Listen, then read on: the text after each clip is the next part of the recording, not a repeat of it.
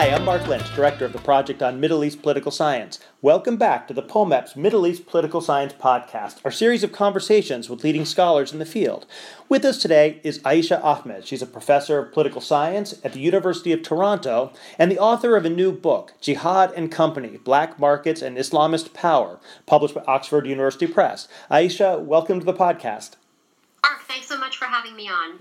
So this book is a really fascinating read, going deep into Afghanistan and Somalia and trying to unpack the connections between businessmen and Islamist groups. Tell us a little bit about why you wrote the book and what you think the major contributions are.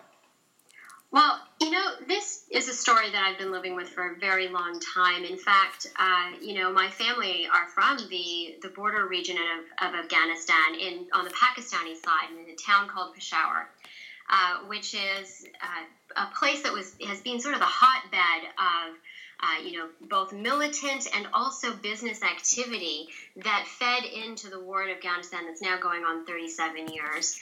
And so as a child, I bore witness to some of the market dynamics that I, witnessed play out that shaped, conflict dynamics on the ground.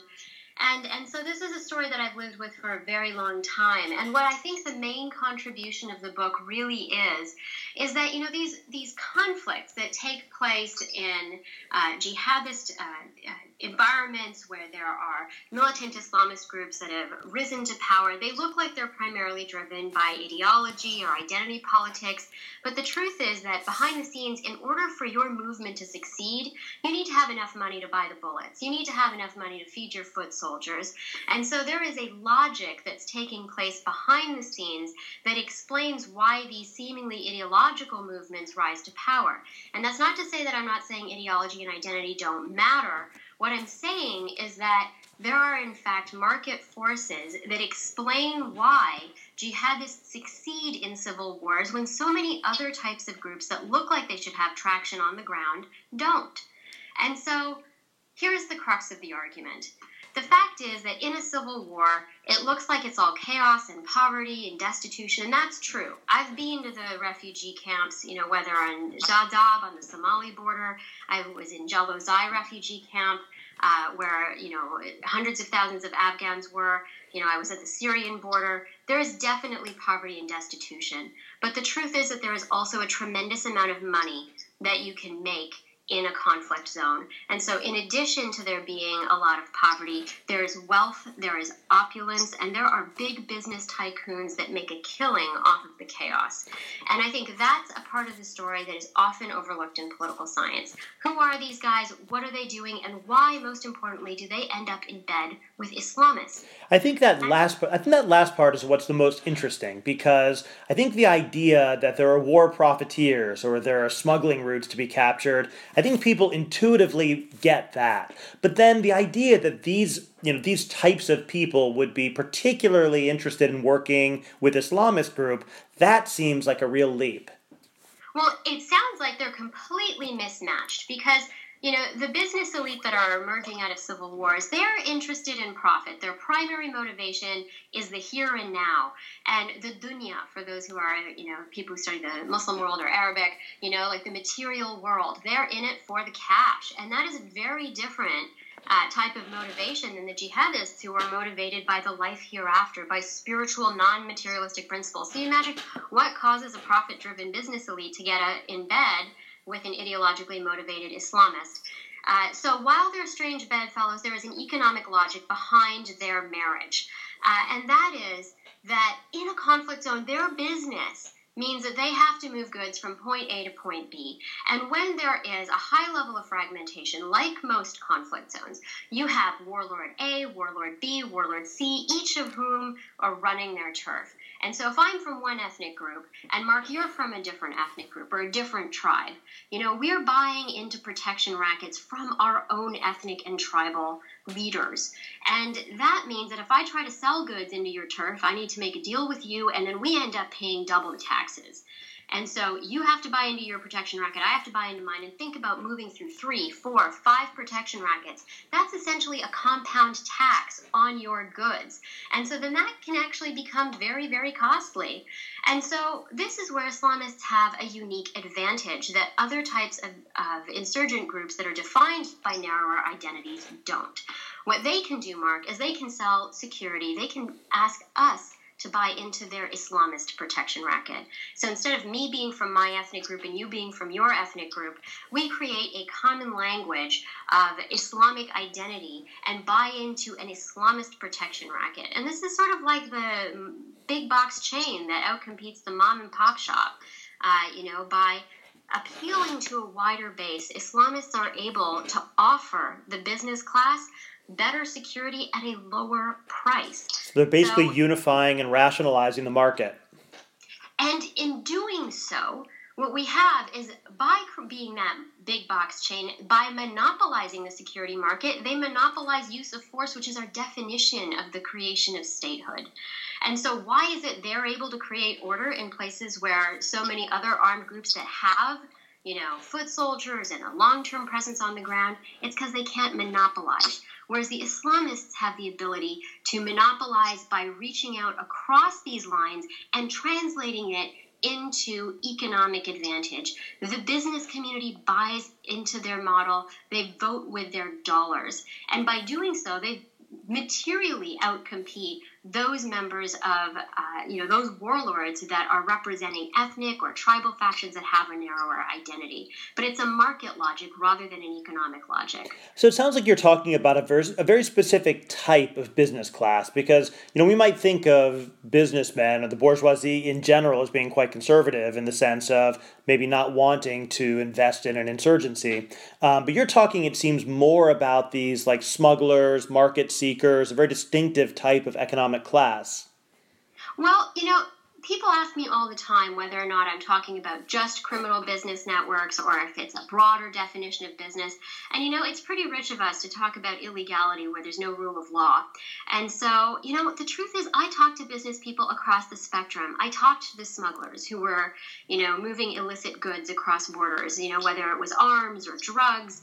And I also talked to, the head of the Coca-Cola company, who said that, he couldn't move goods out of Mogadishu because the checkpoint prices on the road and the warlord taxation meant that was added to the price of his goods, and no one was willing to spend $5 for a bottle of Coke outside of Mogadishu, right? So in fact, when you have a collapse of law and order, then people are engaged in business activities across the spectrum. So some of the folks who are, selling flour or sugar one day, automobile parts, they may also find that, there's a good deal on arms supplies or ammunition, and they may also be involved in that kind of activity. There are individuals who sell both licit and counterfeit medications. And so I find that there's actually a blurring of these lines of individuals who are engaged in both licit and illicit activities. Now, there are the drug bosses who essentially only trade in narcotics, and they make a killing doing so. But, a lot of the times we see a gray zone of where people are involved in trade and smuggling. Sometimes they're evading customs duties. Other times they are selling to inland markets, and there is no customs duty because the state has failed. And so these individuals are engaged in whatever business is available to them at that point. We've got arms traffickers who have explicitly said that, if we could sell any other things, we would. But this is the good on the market that we're able to feed our families by selling. And so, I really think that when we look at these sorts of war economies, we need to have a holistic understanding of the kind of businesses that take place, which span both licit and illicit activities. So the two primary case studies in the book are the Afghanistan-Pakistan cluster and then Somalia. And it strikes me that both of them have a couple of things in common. For one thing, there's already a civil war happening and the state has largely collapsed, at least in the primary cases.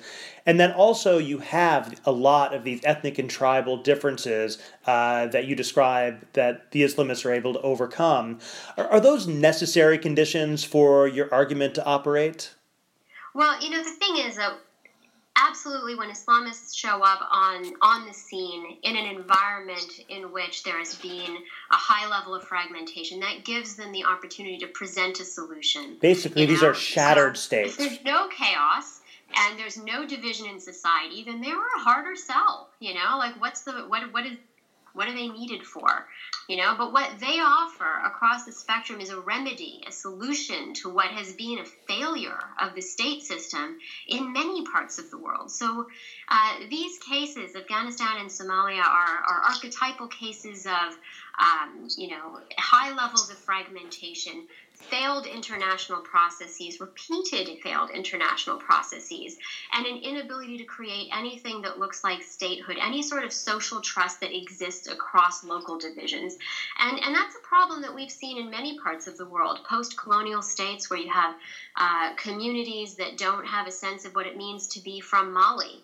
You don't have a sense of what it means to be, part of a state that was defined by colonial borders. And so local divisions become the primary identity that one has. And attempts to build a national identity and national trust don't quite do what the Islamists do. So what does it mean to be Afghan? Does that national trust, does that national identity foster a level of trust that exists across clan or ethnic lines? It doesn't nearly at the level that something that like Islam does, which has a great deal of social resonance, of social capital in which we can build trust across these divisions. And so we see these groups emerging in places that are dysfunctional.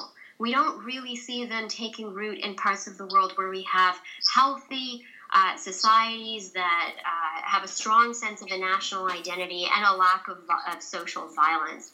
I mean, where jihadists do well is in the vacuum, in the political chaos of failed states. Now, what's interesting is that there's two ways to read your argument, reading through the case studies. One is that this is virtually inevitable, that the logic of this ability to unite and rationalize the market and provide these identity and trust supports basically makes it inevitable that the jihadists will win. But at other times, it sounds almost more like a tipping model. Like it didn't have to be this way, but once it got going, it was impossible to stop. Which of those do you think is mostly right? I mean, are there certain things that basically predispose these kinds of failed states into jihadism, or is it more random or more kind of contingent than that? Well, I hate the word impossibility because that strips us of all of our agency and ability to do something better in the next round. But what I will say is that the Islamists have an advantage in these environments that the international community lacks. So, how much effort has been put into Afghanistan to create some sense of a national identity, and they just don't have the same sort of social capital to lay the groundwork. Whereas, the first part of my argument, in the book actually doesn't even look at the specific market logic of why people buy into the business, why the business community buys into jihadist groups, but rather looks at the long-term Islamicization of the business community itself, And let's imagine it, Mark, that, you're from one group, I'm from another group, and we don't have any grounds to trust each other. We need some kind of common ground if we're going to do business. I need to know you're not going to run away with the loot. And, saying that we're both Afghans isn't enough for me to believe that you're not going to run away with the loot. But if I believe that, you're a pious person and that you're praying 5 times a day and that you have a fear of God in you, maybe I can get over my ethnic fear of your group and trust that, you're listening to a higher authority. So maybe I can believe that you're not going to run away with the loot. That in itself, if you think about the powerful social force that religion can play in parts of the world that are difficult to govern. I mean, that's really the crux of the problem, is that these are, people have called them ungovernable spaces, but we can at least agree that they're incredibly difficult spaces to govern. And in places like that, Islam has a tremendous amount of leverage. It's not only a mechanism for social trust, it comes with a set of rules and norms that we can both agree to abide by. That's governance in the absence of governance. And so when Islamists step into the mix, there's a cost calculation about the fact that they can reduce costs. And then there's also the social calculation, which you think, well, this is a mechanism to overcome the trust deficit. Now, is it inevitable? I don't think so, because frankly, every single business elite that I have talked to is a pragmatist as opposed to, an impassioned ideologue. Even those who were heavily involved in financing Islamist groups, they were very much doing this for their interests. And so what that tells me is that, let's look at the cost calculations that they're dealing with when it comes to the government side. And if you listen to them, they're talking about rampant corruption. They're talking about inability to access opportunities. Prices on the roads, both in terms of checkpoints, extortionary checkpoints by government-allied militias, payments that they're making to warlords, prohibitive market environments. And so it's not inevitable just because Islam has this advantage, which it does, but also because, frankly, the international community has done a great job of building corrupt governments that alienate a lot of these communities, these business elites that are trying to essentially prosper in a political vacuum. Now, there's another part that works into the story with the role of Islam, and that seems to be the ability of Islamic groups or Islamist actors to reach out into certain parts of the international community for support. So in your Somalia case study, you talk about how the Islamists are able to get support from donors in the Gulf, which gives them kind of that give them the money they need to get started. And of course, in the jihad in Afghanistan, you have the Saudis and the Pakistanis playing a similar role. How important is that international dimension? Is that necessary, or is that just something which helps give it a little bit of a nudge? Well, actually, I think that international dimension is not causal in the way that most of the literature would point us to. And those were two very different phenomena that happened. In the Somali case, it wasn't the Islamists that reached out to the Gulf for funding in that sense. It was actually the business community. The business community was the one that needed to build ties with Gulf states because Somalia, as being a country that's right up there on the Gulf region, adjacent to Yemen, has long-standing historic business ties to the Gulf. And then all of a sudden the state collapses, and the business people who are trying to continue doing business with Gulf partners have no way of guaranteeing to their Gulf partners that, once again, that they're going to run off with the loot. And so the Somali business community actually adopted an Islamic or even a Wahhabi identity in order to build trust with Gulf partners so that they could, with a handshake, trust that, okay, we're going to keep doing business with you, even though there's no government to catch you if you run away with the money. So Islamic identity was cultivated in the Somali business class because of their ties to the Gulf. And that built over many, many years. And so when the Islamists came to power in Somalia, they weren't tapping into the Gulf money directly. They were tapping into local business communities which had ties to Gulf money through their legitimate or illegitimate businesses. There's a whole range of them. And so it was actually local resources that financed the rise of the Islamic courts in Somalia. And, even in a case like Afghanistan, with the rise of the Taliban, where most researchers will say that, the money came from Pakistan.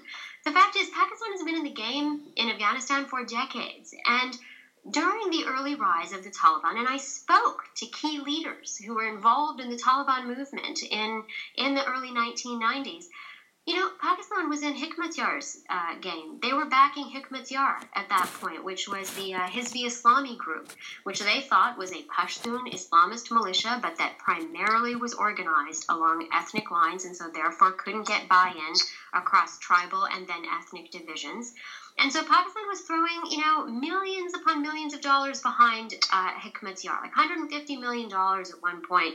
They threw behind Hikmatyar just to say, please take Kabul. And he failed to do so. And I spoke to leaders of the ISI about, when they were in the Hikmatyar game and when they actually started to notice the Taliban. And so while the Taliban were rising to power, they weren't doing so off of Pakistani money because the Pakistanis were backing Hikmatyar at the time. And the Taliban were fighting against Hikmatyar. It was actually local business communities that were involved in cross-border trade, both, once again, legitimate and illegitimate types, but local business people who were fed up with local warlords, with Hikmatyar's people who were, putting up checkpoints every 5 steps, and who secretly at that moment decided to back the Taliban against Hikmatyar. And it was only after the Taliban routed Hikmatyar's forces from a key point called Spin Boldak in this big epic battle that I talk about in the book. It was only after that the Pakistanis decided, you know what, maybe we're not going to throw out Hikmatyar just yet, but let's take a look at these new Taliban guys and see what we can do with them. And then you started to see Pakistan slowly buying into the Taliban game, and then eventually abandoning Hikmatyar. But it wasn't a story of external backing, because if it was just about external financing, Hikmatyar should have won the game.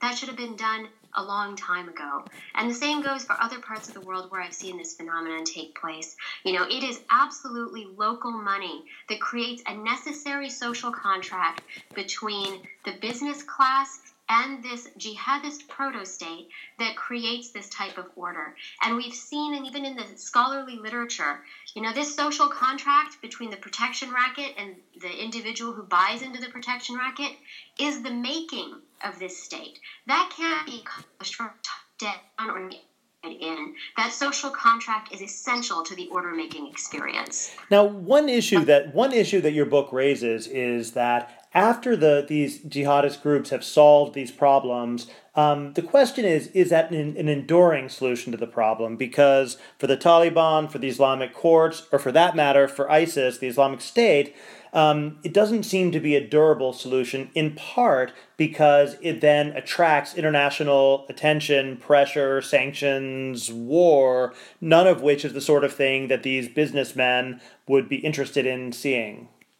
Well, there are a couple of reasons why it's not a solution. I mean, the first is that, after the business community buy into this solution, which they think, okay, I'm paying less, I'm getting better security, this is a win-win-win, they actually eventually realize that they've bought a lemon, because once they have created a monopoly on force and there's no longer a competitive security environment, because that's really what a civil war is. It's a competitive security environment, and you're buying into protection rackets that are competing against each other.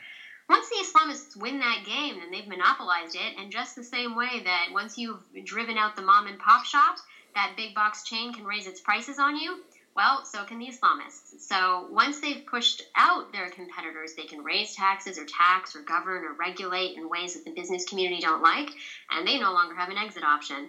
And so it's not uncommon for the business community to be irritated with the Islamists by the time they've been thrust from power. I can tell you that in the case of Iraq, my colleagues who have been tracking smuggling networks on the ground will attest that even though the smuggling networks were very excited to buy into Daesh and their early rise to power, they are really, really annoyed with them now, because once they were in power, they taxed the hell out of everybody.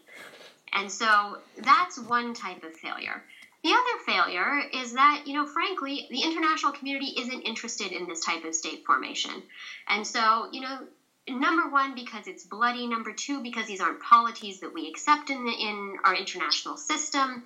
In the days of Ivan the Terrible and Catherine the Great, going through long and brutal versions of bloody state formation are over. Our stomach for that kind of state formation, we can't tolerate it. And so when you have groups like this come to power and then create proto-states that the international community can't or won't accept, it results in their overthrow and the creation of new insurgencies. And sometimes that has been, because of the failure of the international community to really understand what's happening on the ground. Like in the case of the Islamic Courts Union, that was a very indigenous, domestic resolution to what had been, 15 years of nonstop tribal warfare. The number of transnational groups active in Somalia by the time the Islamic Courts Union was overthrown was maybe a small handful of individuals may have been in the country. But having done that, having overthrown the Islamic Courts Union, the international community actually gave birth to an al-Qaeda-affiliated jihadist insurgency in al-Shabaab. And so there are times when our unwillingness to deal with these sorts of polities has actually created the very crises that we're trying to avoid. All right, well, thanks. We've been speaking with Aisha Ahmed from the University of Toronto, author of a new book, Jihad and Company, Black Markets and Islamist Power. Aisha, thanks for joining us. Thanks so much for having me on, Mark.